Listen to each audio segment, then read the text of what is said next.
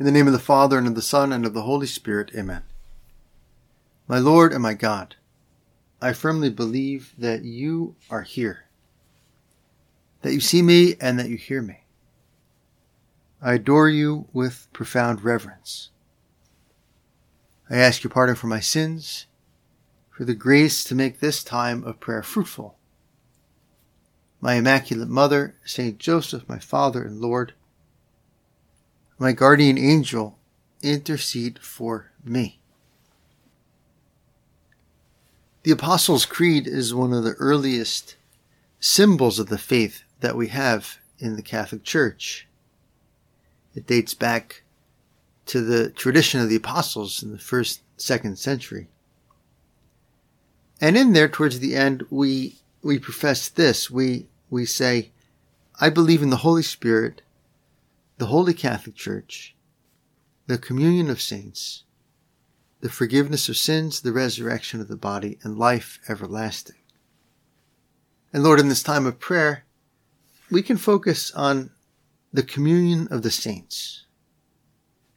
That this is part, Lord, of your plan for us, that we belong to a community of saints, of people who have been redeemed and are holy, maybe not personally holy because of our correspondence, but all holy in some way because of our connection to you.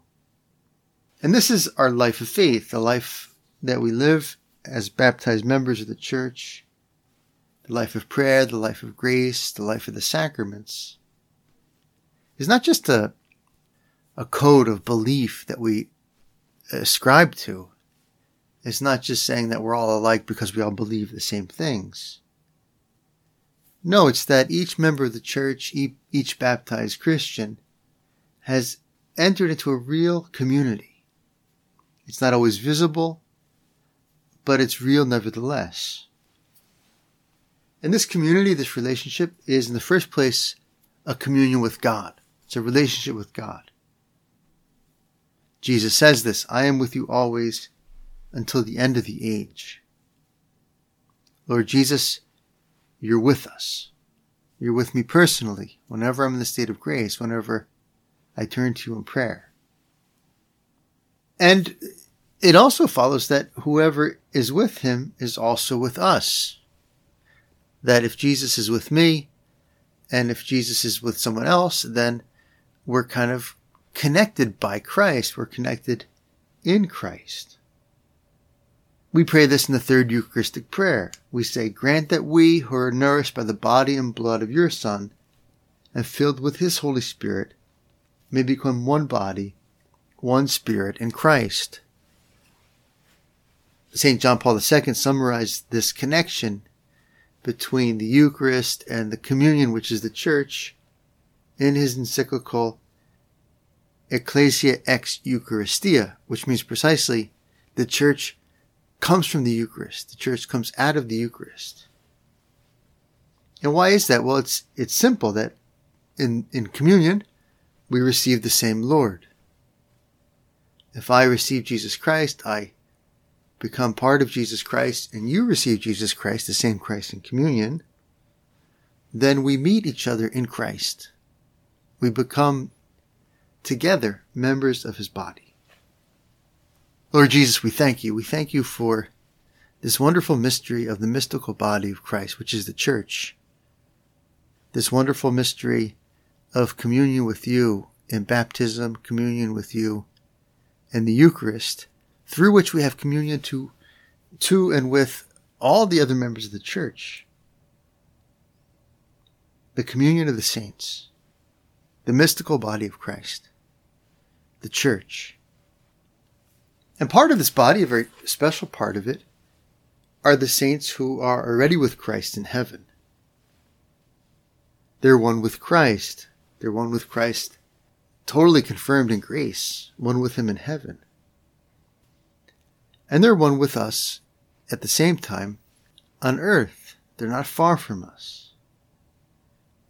And that's a great source of confidence for us. As the letter to the Hebrews puts it, we're surrounded by so great a cloud of witnesses. that the believers on earth are surrounded by this great cloud of witnesses, the saints in heaven. We have this wonderful support network. If you've ever seen a big marathon, the Boston Marathon perhaps, or the Chicago or New York marathons, you see, well, before COVID, of course, before these events were canceled or run virtually or however they're run now, you see those streets lined with supporters, lined with people encouraging the runners. And they're cheering them on. You can do it. Keep going. Don't give up. And marathoners who run those courses talk about how much that helps. It helps to see their loved ones here and there cheering them on. It helps to see anyone there, the anonymous crowd that has come out to cheer on those trying to accomplish this feat of running and completing a marathon. Keep going. You can do it. Good job. Keep it up. And we too, this is for us, if we had supernatural vision, if we really had faith, if we could see the communion of the saints, each day would be like that for us. We would see this crowd lining our day, cheering us on. The big saints, our favorite saints would be there, and all those hidden, small, anonymous saints would also be there, cheering us on, supporting us in a special way. We belong to what's called the church militant. The church in heaven is called the church triumphant. The church on earth is called the church militant, since we still have to fight and struggle to be faithful to Christ, to use our freedom well, to build the kingdom of God on earth. And the church in purgatory is called the church suffering. So we have those three branches, so to speak, of the body of Christ. The church triumphant in heaven, the saints in heaven. The church militant, the church on earth, still working its way through history. And the church suffering, the church in purgatory. But they're connected, and the church militant is helped by the church triumphant. And that's so important that we have this sense in life that we're not alone in this struggle. We have this great support staff behind us, the saints and Christ and God and each other. The military uses a term which is called the tooth-to-tail ratio. And the tooth-to-tail ratio is basically the ratio that exists between a combat soldier on the ground, on the battlefield, and that's the tooth, and the support staff that's behind him, behind the lines. And the higher the ratio means the less support there is. So the more troops in combat there are compared to the staff, the soldiers supporting him, the less support there is for the soldiers in the field, the less effective those soldiers will be. And the lower the ratio, the more support. There's less troops in combat, but there's more support behind them, and those troops in combat are more effective. So, for instance, in World War I, the ratio was very high. It was a 2-to-1 tooth-to-tail ratio. So this is in the U.S. Army. So for every 2 soldiers in combat, there was only 1 support staff, only one member of the army supporting them behind the lines. In World War II, that dropped quite a bit. It went to a 2-to-3 ratio. So for every 2 soldiers in combat, there were 3 support staff. In the Korean War, it went to 1-to-3. And in the Gulf War in the 1990s, it was 1-to-3.3. And the study showed that the lower the ratio, the more tail there is to support the tooth, the more effective the combat, the better the results on the battlefield. And that's a great question that are we aware of this support staff? What is the tooth to tail ratio of the church militant to the church triumphant, which supports us from heaven, which gives us that cover, that air support, if you will, which helps us to fight this battle? Lord, do I rely on it? Do I rely on the saints? Do I rely on you above all, who intercedes for me at the right hand of the Father? Do I ask enough for help from heaven? The community of the saints also, however, is something that we have to take responsibility for. We don't just count on others. We don't just count on other members of the church militant. We don't just count on the saints in heaven. We also want to be members who are counted upon. We want to be dependable for others. We want to live and pray and act in such a way that we give strength to the rest of the church. We give strength to the church on earth, and we give strength to the church suffering in purgatory. It's like Social Security, right? If we want the benefits of this support network, we also have to pay into the system. Other members of the church are counting on my prayer. We're all in this together. We're all connected. Other members of the church all over the world are counting on my faith, on my supernatural outlook. Am I not giving in to discouragement or despair? Other members of the church are counting on my charity. The souls in purgatory are counting on my intercession for them. St. Paul, writing to the Corinthians, spells out this doctrine of our all being connected in the church, connected in the body of Christ. For just as the body is one and has many members, and all the members of the body, though many, are one body, so it is with Christ. For in the one Spirit we were all baptized into one body, Jews or Greeks, slaves or free. And we were all made to drink of one Spirit. If one member suffers, all suffer together with it. If one member is honored, all rejoice together with it. And so here, St. Paul clearly spells out that our life is not our own. That what happens to us affects the rest of the body of Christ. And what happens to other members of the body of Christ affect us. In his second letter to the Corinthians, Paul spells out this experience that he's personally had. Who is weak and I am not weak? Who is made to stumble and I am not indignant? So that whatever happens to any member of the church, St. Paul experiences that it affects him personally because he's connected to them in this one body. And sometimes the saints have this, and the saints and also ordinary Christians have a kind of special experience of this, a special sense that they're being supported by each other. St. Josemaria writes in the Furrow, the communion of saints. That young engineer understood it well when he told me, Father, on such a day, at such a time, you were praying for me. This is and will always be the first and most fundamental help that we can provide for souls, prayer. And this point is actually very autobiographical.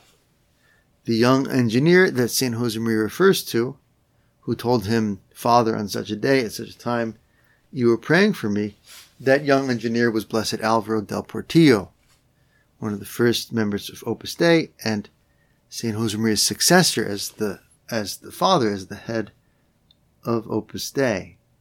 And this happened early on in the history of Opus Dei. St. Josemaria was in Madrid. Blessed Alvaro was an army engineer in another part of Spain. And they were separated by hundreds of miles. And it happened that there was this woman who tried to put Blessed Alvaro in a compromising situation with her daughter so that they would fall in love and that he would marry her. And this, of course, was a temptation against his vocation. He had committed his life to God in celibacy following St. Josemaria. He was still a layman as an army engineer. And St. Josemaria in Madrid, without knowing the details of the case, of course, because they were not in direct communication, felt that someone needed prayer. And he was in a get-together in a living room in a house with other members of Opus Dei. And he said, one of your brothers needs prayer. Let's stand up and pray the Memorare to Our Lady. And so they stood up and they prayed a Memorare. And then they just continued to get together. And it was at that very moment that Alvaro de Portillo was in this situation of temptation, of trial in his vocation. And he got out of it, and he felt the strength of that prayer. And then the next time he saw St. Josemaria, he said, you were praying for me at this moment, and this is what was happening. And St. Josemaria realized, oh, that's the moment that we stood up and prayed the Memorare for you. I have a friend who's also a priest, and when he was studying theology, preparing for ordination, he was living in Rome. And one day he was working on a ladder in this garden, doing some repairs, and the ladder slipped and he fell and hit the ground, and wasn't very seriously injured, but was injured for sure. And his mother called them almost immediately, and his mother was living in Texas, and she said, what happened? What's wrong? And he was like, kind of surprised, shocked. It's like, well, I fell off this ladder, but how'd you know? And she was like, well, I just knew. I just sensed that something was wrong. So love and faith creates this connection between persons where they're truly spiritually connected. And that connection can span time and can span over great distances of space. Something more mundane, but hopefully similar, happened to me this past fall. I was driving from Massachusetts up to Vermont to help some high school boys with a hiking trip, to say mass for them and to accompany them a little bit in their hiking and camping trip. And on the way, I stopped at a Wendy's to have lunch. And when I go to Wendy's, I usually order the spicy chicken sandwich to be a little bit more healthy than what I would really like to order, which is the Baconator. The Baconator is, well, you can tell by the name, right? It's got a lot of bacon in it, and it has not one but two quarter-pound hamburger patties. So it's quite a sandwich. And so this day I wasn't strong enough to resist the pull of the Baconator, and so I ordered the Baconator and had it for lunch/dinner, because it's quite a lot of food, and so it was a late lunch and early dinner, kind of combined two meals into one there. And while I was eating my Baconator there in the car, it reminded me of a friend of mine who, again, is also a priest. He's younger than I am, and we had studied in Rome together, and we had known each other from before that too. We had both lived in the Washington D.C. area together before being ordained, and we had always shared this love for Wendy's. And he's living in the Midwest now, and I'm living out here in on the East Coast in Boston. And so I was eating this Baconator and thinking of my friend, and I said, I'm going to give him a call and just tell him that I've been thinking about him. And so I called them, and he was surprised that I had called him, because we don't talk that often anymore. And he said, well, hey, what's going on? And I said, well, I just had a Baconator, stopped at this Wendy's, and it made me think of you. And he said, John, that's amazing. I just had a Baconator too today. I hardly ever have one. And I was thinking about you. And so this is kind of our, I guess rather more pedestrian and earthly example of, our communion of the saints. And so when you have things in common, right, it unites you in some way. This is Saint Josemaria. Constantly call to mind that at every moment you are cooperating in the human and spiritual formation of those around you and of all souls, for the blessed communion of saints reaches that as far as that. At every moment, Lord, you're counting on me to help the people around me, the people important to me, and even of all souls. For the blessed communion of saints reaches as far as that. At every moment, when you work and when you rest, when people see you happy, or when they see you worried, when at your job or out in the middle of the street, when you pray as a child of God and the peace of your soul shows through, when people see that you have suffered, that you have wept, and you smile. At every moment, I'm cooperating, I'm helping people because we're all connected, we're all in this together, we're all members of the same body, and what happens to one affects the rest of the body. Lord, help me to believe this, and help me to be a strong, supportive member of the church, a strong, supportive member of the communion of the saints. And it's good for us. It's good for us to have a list of names, a list of the names of our friends, of our family members, of our colleagues, perhaps of our clients, of people in our parish, of people in our neighborhood, of people in our school communities. And to realize that each one of those names, they're people that are counting on your Christian life. They're people that are counting on my Christian life. They count on my example. They count on my prayer. They count on my fidelity. They count on my generosity. And not just when I influence them directly, but in everything, because we're spiritually connected. And so sometimes we're tempted to think, well, this little thing here, I'm alone. It's not good to do this. Perhaps it's not a mortal sin, but it's a little venial sin or a little area of weakness. And we think, oh, it's no big deal. It's no big deal. I'll give in to this little compensation or this little excess.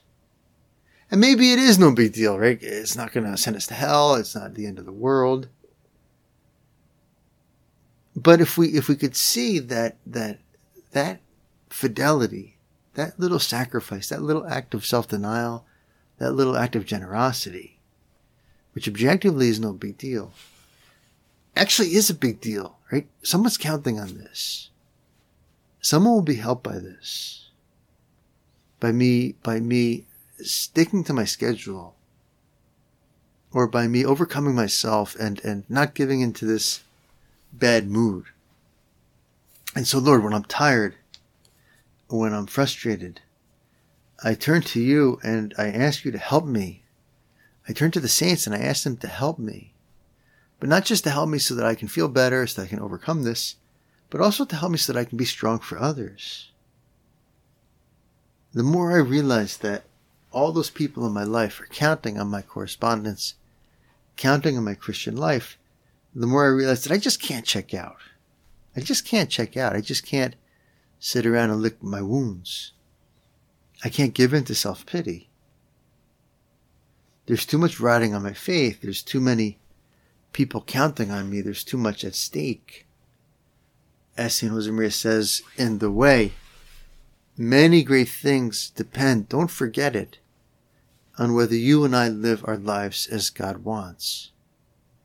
Many great things depend, don't forget it, on whether you and I live our lives as God wants. And so, Lord, you know my weakness. You know my tendency to give in. You know my tendency to get discouraged. And so when I realize this, when I pray about it, that people are counting on me, not just those closest to me, but in a sense, everyone is counting on me. Lord, I have to turn to you for strength. And that's a wonderful thing to do. The Psalms talk in this way. Diligam te Domine virtus mea. I will love you, God, my strength. Quia tu Deus fortitude mea est. Because you, God, are my strength. You, God, are my fortitude.